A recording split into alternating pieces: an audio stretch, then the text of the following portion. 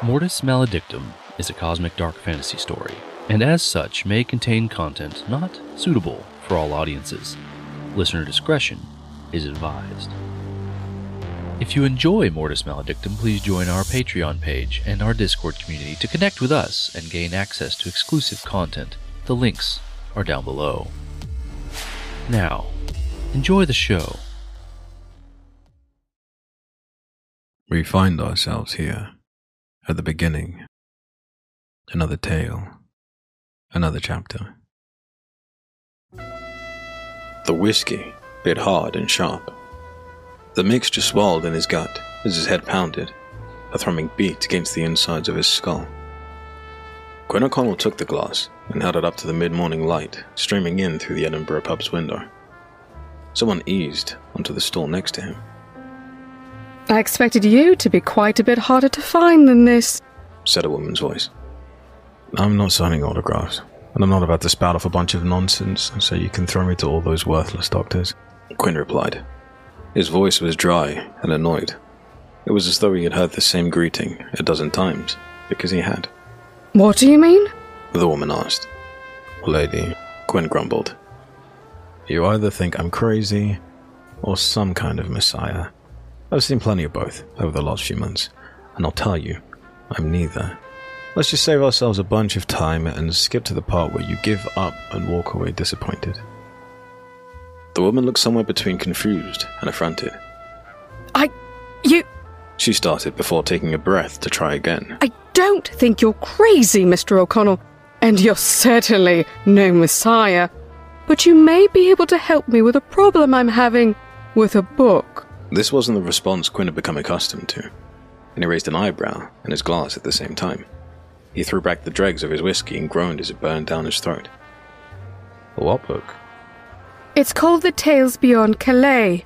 Quinn, properly interested now, turned in his seat to take his first proper look at the woman. She was tall and well-muscled with dark hair and dark eyes. Every bit of her clashed with Quinn's own bright red hair and freckles. Who are you? He asked finally. Sometimes I get a bit ahead of myself, she said. My name is Ari. I'm in the collections department of the Smithsonian Occult Research Center, or SORC. So, you're a librarian? Quinn asked. I'm more of a retrieval specialist. And do retrieval specialists typically get to spend a lot of time in the gym? Quinn was trying to crack a joke, poorly, to make up for the awkwardness of his first question. By the look on Ari's face, it didn't work. And she gave him the same expression he had when she first walked up. It was the, I've heard this one 1,000 times expression. Sometimes we have issues in reacquiring certain volumes, she said, and left it at that. Quinn sidestepped the conversation back to the topic at hand, before he dug himself in a bigger hole. What's so important about this book? It's had a dark history, and no one really knows where it came from. One of our librarians from several hundred years ago found it in the cellar of a tower in Calais, hence the name. Quinn's mind flashed back several months to his trek through the Peruvian forest and shivered. That had been where all his troubles originated. Now, he had to tread carefully lest the Chalochiki slip back to the fore. It was always there, straining for him to set it loose. He fingered the jade ring on his right hand. There was a power there in the small band. Quinn didn't understand it, but it kept the words there and the Chalochiki gone. Why do you think I can help? He asked, fearing Ari's answer. The Smithsonian has heard of your recent work. After all the research I've done, I haven't found anything to help read the book. She shifted and pulled out a photocopy of a poor transcription of a page of the book. The image was grainy, and it was instantly obvious the transcriber's motions were unfamiliar with the lettering depicted. This is a sample. I was wondering if you could make any sense of it. Quinn took the paper from Ari and flattened out the paper's creases where she had folded it in her pocket. He leaned over to take a proper look at the words. Editor's preface, he read aloud. Herein contained is the account of tales both mystical and terrifying. The origin of the words is unknown as is their author, but are written as though through a philosopher's lens. That is until the final 2 entries, which appear more as appendices written by separate hands. One regards the finding of the tome, and the other tells of a future apocalyptic episode in which... Why did you stop? Ari asked, almost frantic. She'd been writing and copying English as fast as she could, while Quinn dictated. That's all there is, Quinn replied, handing the paper back to her.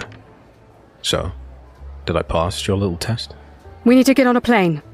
Ari answered. She slapped a fistful of money down on the bar. This should pay off your tab, she said, and got up to leave.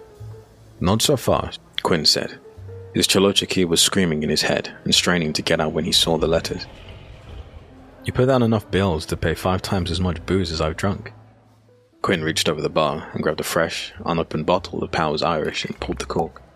Those words are dangerous. There's no way I'm doing this sober. He took a heavy draw of the liquid as the pair stepped out onto the pub's cobblestone porch. So, where's the rest of this book? He asked.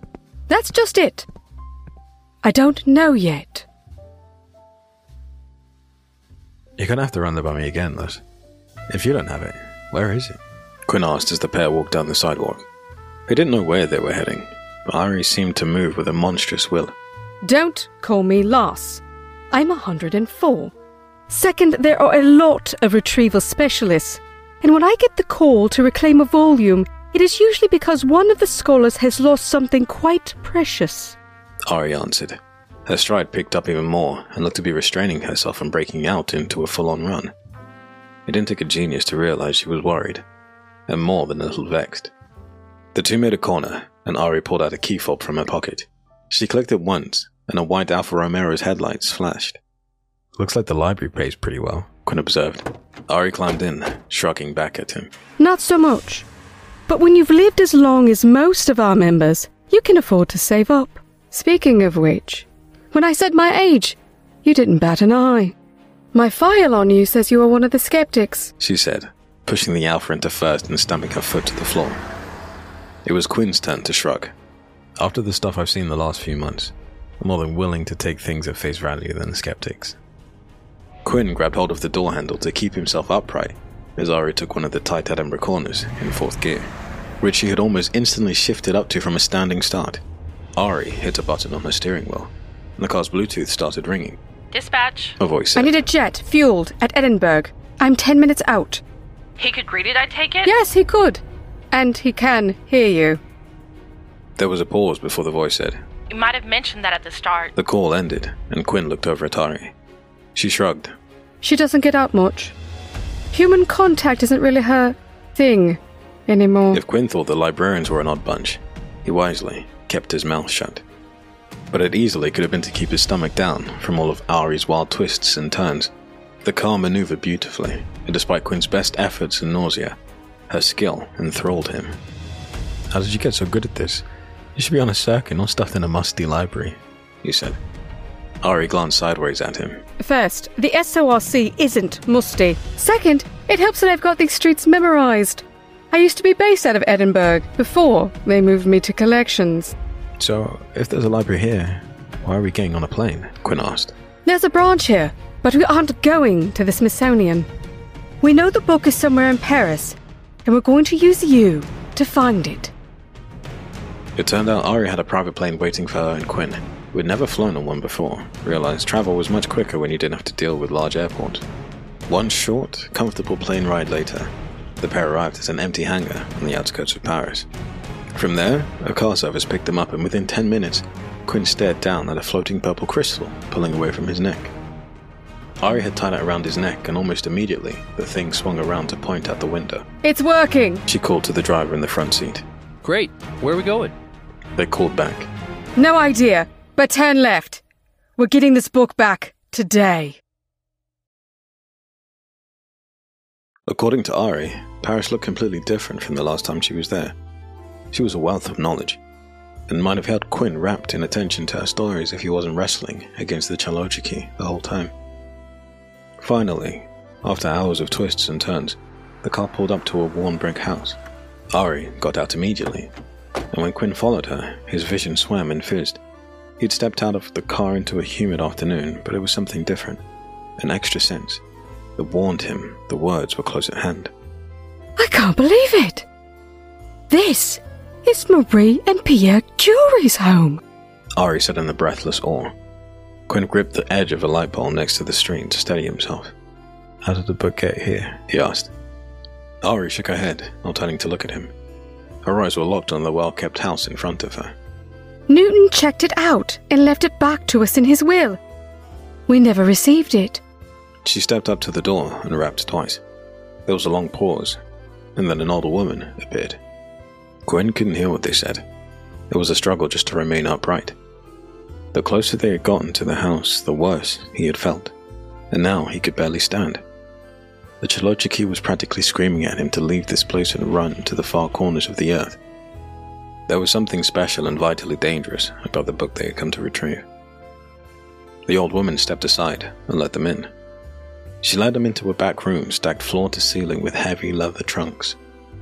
The blood pounded in Quinn's ears, and even in the confines of the small room, he could not hear what Ari and the woman were saying. He stumbled forward into the room, pulled along by the crystal still dangling from his neck. They would need to search the entire room, or even a segment. Quinn could almost see the book through the solid trunk in front of him, and it looked as though everything in the world were vibrating and a static hiss flooded the ambience.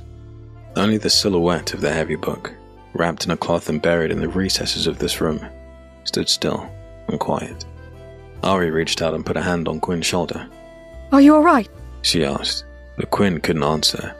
His eyes shot red and his hands trembled. Quinn? Quinn! Ari prodded, but still, he couldn't answer. Then, as though an orchestra completed their crescendo, the pain subsided, the vibration ceased, and the words lost bubbled forth from Quinn's lips.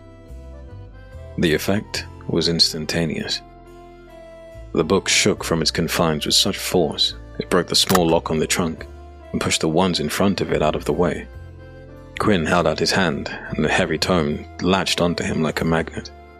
Its cover split open, and the pages slitted past in a wave. The world drained away, and Quinn felt himself flying through eons of history, meticulously recorded by its author.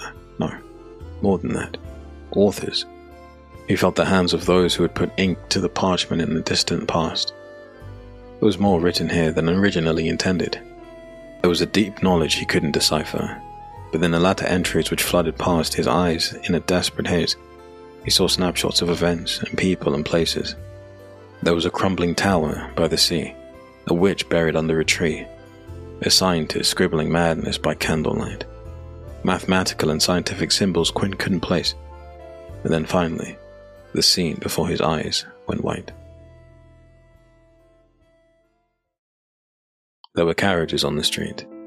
It was still most undoubtedly Paris, and it was the same road where Ari and Quinn had parked. The trees looked younger, but the smell of the place reeked of mold and wet mud and coal fires. Quinn saw a ghost of a man, so thin almost to the point of malnourishment, looking down at a package in brown paper. Someone had leaned it up against the door of a house. "Marie, have you seen this? We have a parcel. I think it is the book."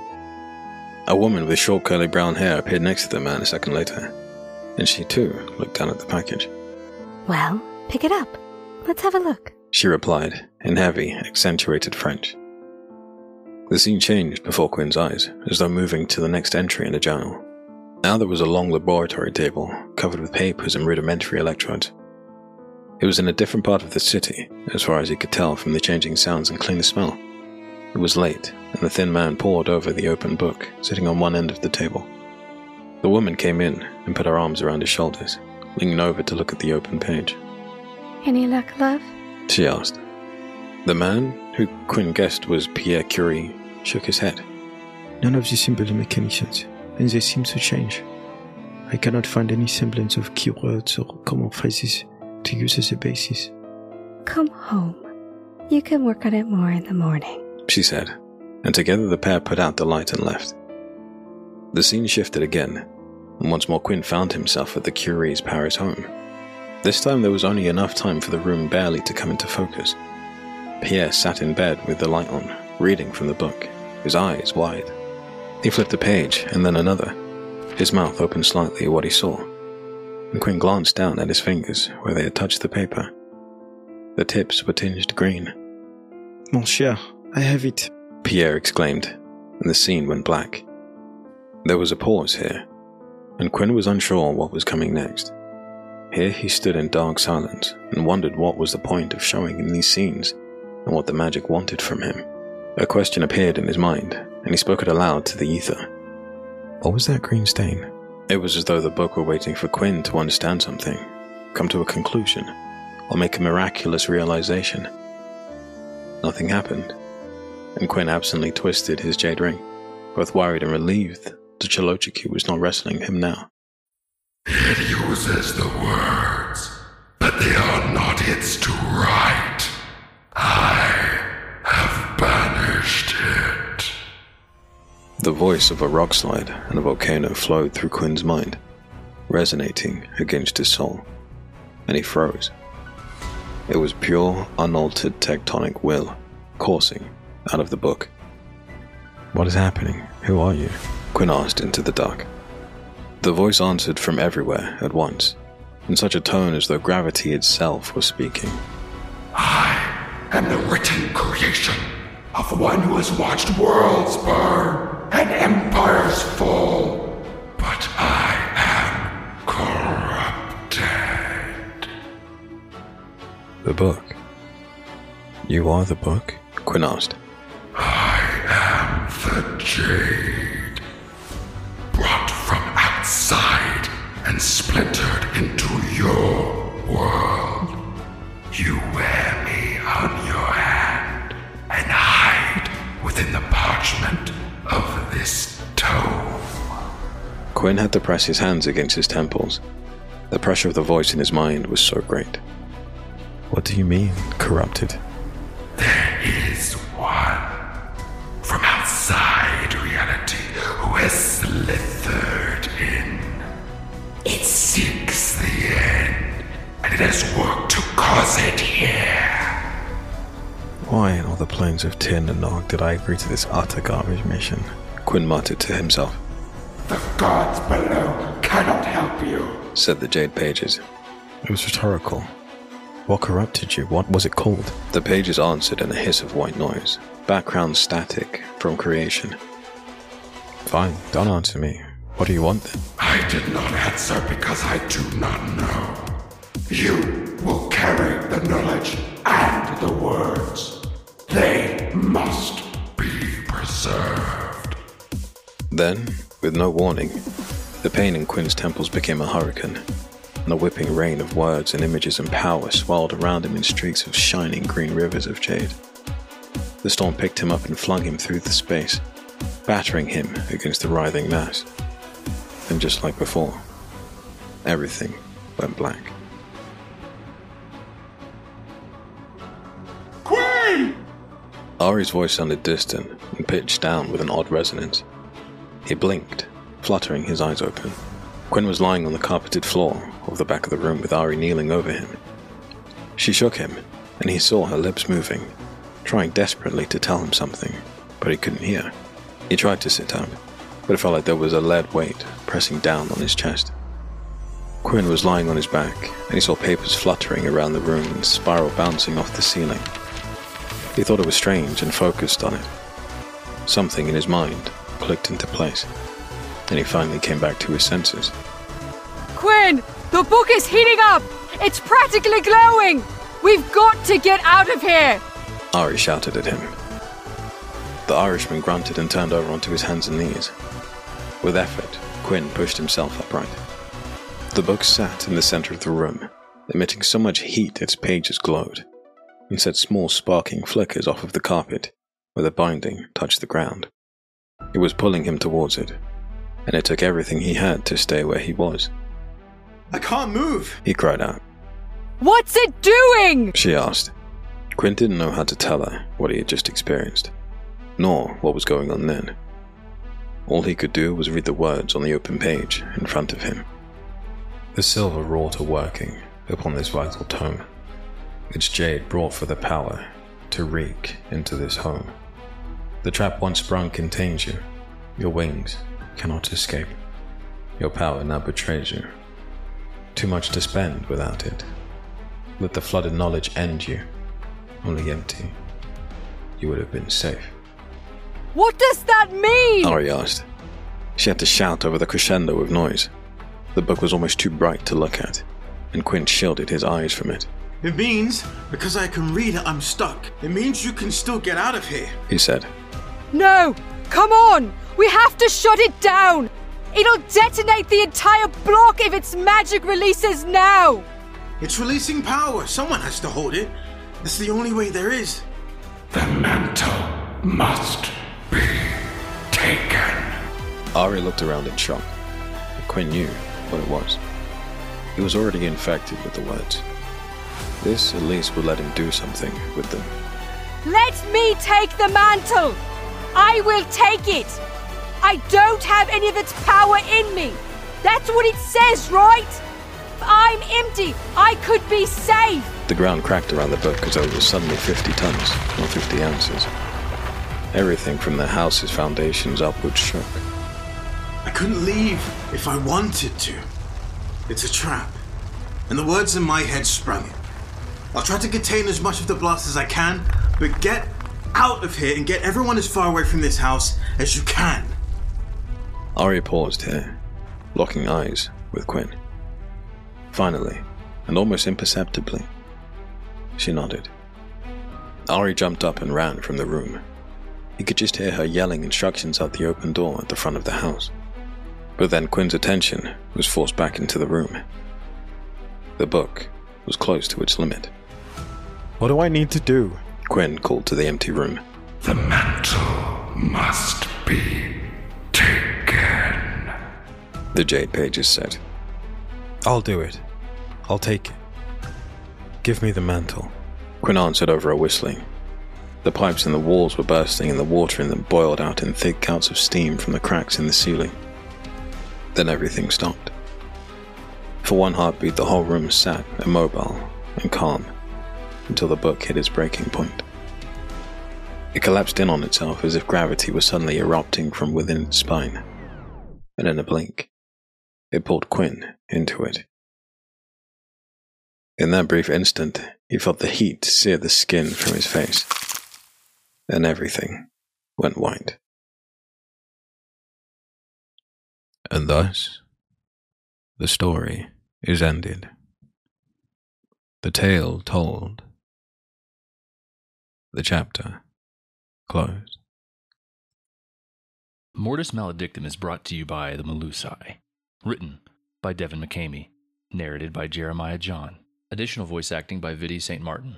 Sound design by Lawrence Lyons. And original artwork by Brandon McCamey. Thank you for listening. This twisted tale was created by an Apollo Plus creator.